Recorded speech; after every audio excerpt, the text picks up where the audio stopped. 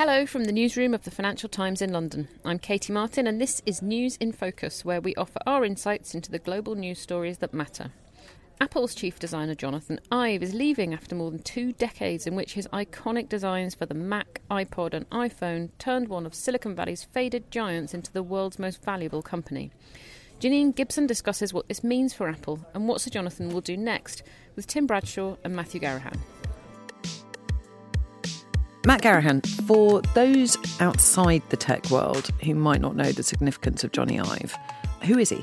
Well, I consider myself outside the tech world, and I mean, he's obviously a huge figure within the tech world, but an even bigger figure out of it, because along with Steve Jobs, he's the man responsible for the Apple as we know it today and the suite of products and gadgets and computers that it developed, which effectively changed the world of consumer electronics, changed the world in terms of the way we interact with telephones, and gave the world its first smartphone. He is someone with a very clear design aesthetic.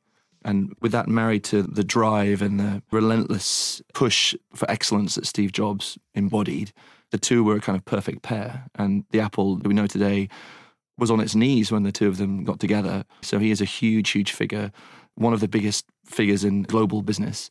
So his departure from Apple is a very, very big deal. Because, Tim, at Apple, the design leads the technology in a way, doesn't it? Yeah, very much so. The design studio where Jony works and where Steve Jobs spent a lot of his time really comes up with the concepts of new ideas for products and even anything down to the materials that they use to create those, and does very deep exploration of what's coming next.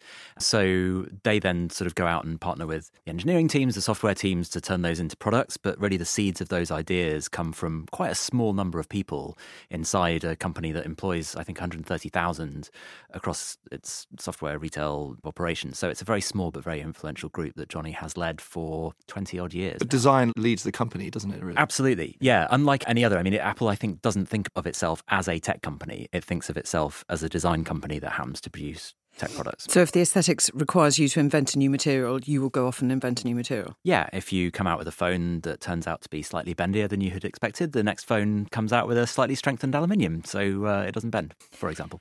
So why is he leaving now then? Jony says, when we spoke to him this week, that he's leaving now because he feels like he's completed a certain number of big projects that have been in train for quite some time. In terms of Apple's internal projects, that means the move to Apple Park, its new headquarters that he designed along with Jobs and Norman Foster. And also that comes with it a sort of a new setup for that design studio, which has brought together not just industrial design, which is perhaps what we think of Jony and Apple for generally, the sort of the physical hardware itself, but bringing in interaction designers, font designers, people that think about different ways in which we touch, tap, feel, whatever comes out of the software and the gadgets themselves.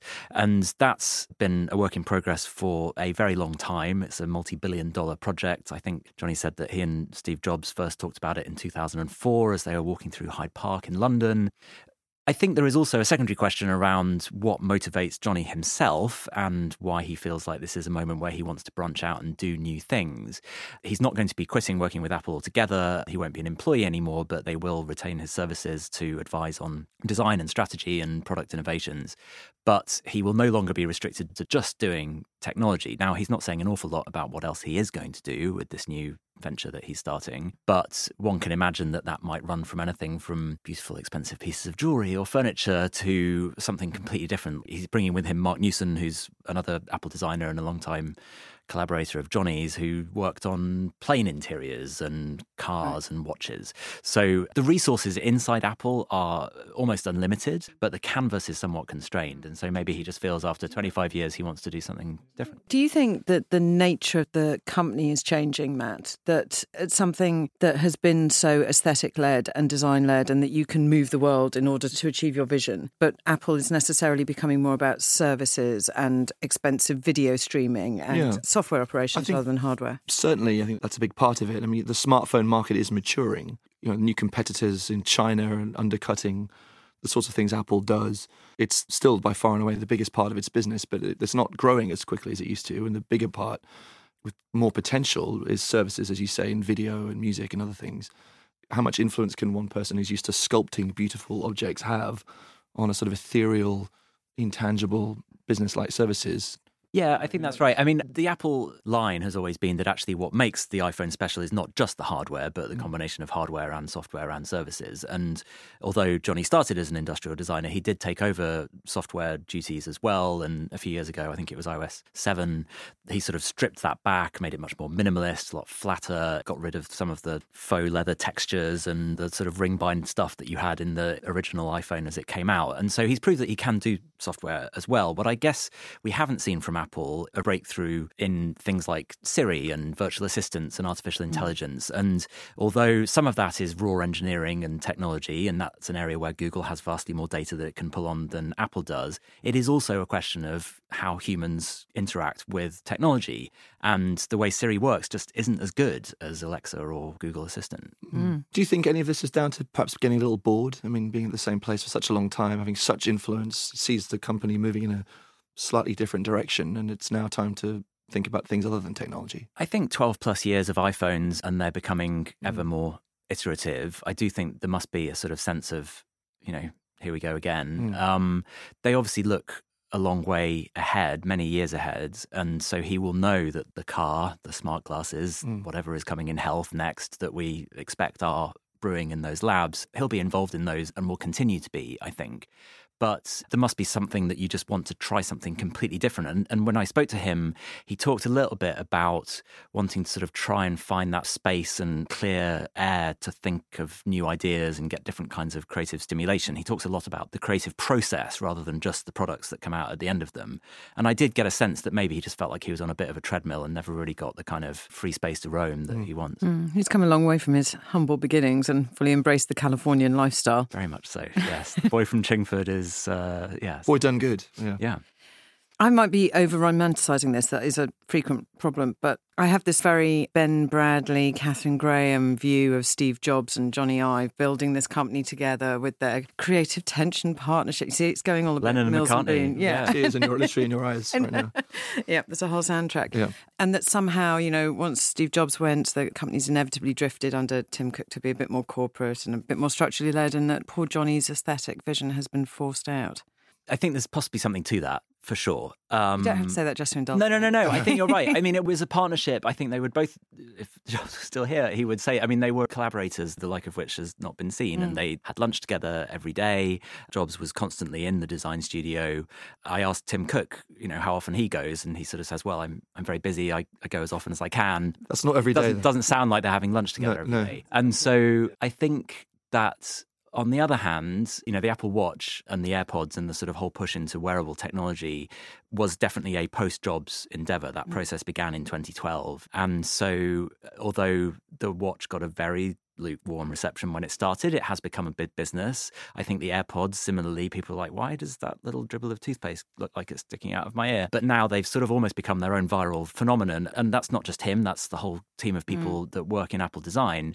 They've proven that they can do something beyond that. I guess what we haven't seen, and frankly may never see from Apple, is something as big as the iPhone. And I guess that's sort of the thing that hangs over it. And I, again, also asked Jony about that. And he said, well, I don't judge success by numbers. It's more about the ideas and the satisfaction and the little invisible things that we do that people not notice that their lives are being made better, and that's fine. That sounds like the sort of language that would have appealed to Steve Jobs and possibly not to Tim Cook. There have been problems though, haven't there? I mean, you've referred to the initial scepticism over AirPods. I mean, the MacBook, the latest MacBook, and the keyboards that don't work, and they all have keyboard. the butterfly keyboard. Or the beautiful stand, the $1,000. Well, I don't know. I mean, Jony may say that as the pinnacle of his achievements. $1,000 monitor stand for a Mac Pro. If that's what he's spending his time doing, I mean, I think the bigger question behind all of this is who makes decisions about which Apple products come out and see the light of day.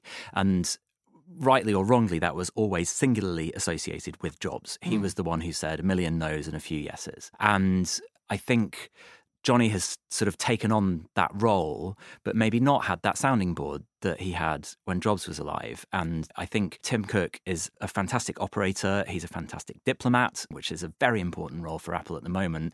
But yeah, you don't get that sense that he's as energized by the spark of an idea and how do we nurture this. He wants to know when it comes out the other side how to make it in huge volumes and how to make it a bigger success. But who, after Jony has left full-time at Apple, is actually making that decision is not clear. And they say it's many people. But then you're talking about design by committee. But to put you on the spot, can they flourish without him? Well, without him is this open question. I mean, he's starting this new venture called Love From, or one word. He has been in California a long time, hasn't he? He has. And so Love From will have Apple as its first client. And he says that he wants to be sort of very closely involved for very many years. But up until now, Apple's had him all to themselves. And so I think that there are other questions around whether Apple will flourish, which I think in the short term have much more to do with the China-US trade war and how many people in China still want to buy iPhones, whether China will still be where iPhones are made or whether they have to move production out wholesale, which is very complicated and expensive. And so the iPhone franchise will continue with or without Jony, I think. And it's hard to sort of say how closely involved he's been in the iPhone, but he is a car nut. He's a judge at the Goodwood Festival of Speed. He likes cars. He wanted to buy McLaren for a while, didn't he? Yes, that was a scoop. Who was that, Matt? Yeah, that was an FT story. Yeah. Yeah. And so, but you kind of wonder what that really... I mean, they're definitely spending a lot of money exploring what an autonomous vehicle can do and how it will work. But what does that actually look like? And whether Jony is the right person to design that as a fan of traditional cars or whether you need someone with a completely blank slate. I mean, there are those that argue that actually this is the right moment to really shake up management at Apple more generally. We've seen Angela Arendt leave, the head of retail. They've brought in a very senior artificial intelligence engineer from Google to oversee machine learning, where they have been weak. And, maybe this will create a new kind of era for them. They certainly have the resources at their disposal to do it. So it kind of feels hard to write them off. All right, big question for Apple. So Jonathan's off to become a bespoke yacht interiors designer or whatever he's going off to do. But in the big ranking of Google, Facebook, Amazon, Apple, who's now on top? Does this make any difference for Apple? Well, Microsoft right now is the world's most valuable company and the only one of the big Silicon Valley companies that is worth more than $1 trillion. But we never talk about Microsoft. But it's quite boring. Very dull. I mean, I find Amazon is such a juggernaut right now and seems to have that carefree spirit of innovation and experimentation, which has been quite the opposite of how Apple has worked, where you sort of very deliberately and secretly come up with something and then launch it into the world. As technology expands into every part of our lives, I feel like Amazon is perhaps the most dynamic of that group that doesn't currently, at least, have the sort of privacy baggage that a Facebook or a Google might have, or the sort of legacy problems of, we still have iPhone sales that make up 2/3 of our revenues, and how do we ever get out from under that? Do you think that's right? Yeah, I think Amazon's clearly, they are ascendant and they have been in the ascendancy for some time, and Apple has its own struggles now. Bye, Jony Ive. End of an era. That was Janine Gibson, Special Projects Editor, talking to News Editor Matt Garahan and Tim Bradshaw, FT Global Technology Correspondent. Thanks for listening. Don't forget, if you missed our recent episodes on moves to make farming more eco-friendly, the sale of Sotheby's auction house, or caring for dementia sufferers, you can find them all on the usual podcast platforms.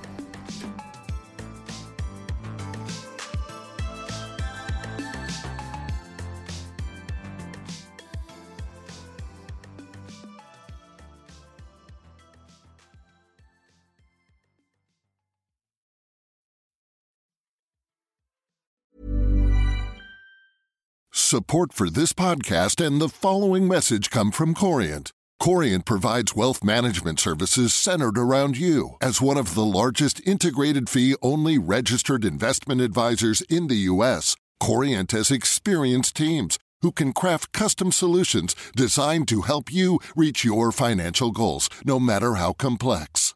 Real wealth requires real solutions. Connect with a wealth advisor today at Corient.com. That's Corient.com.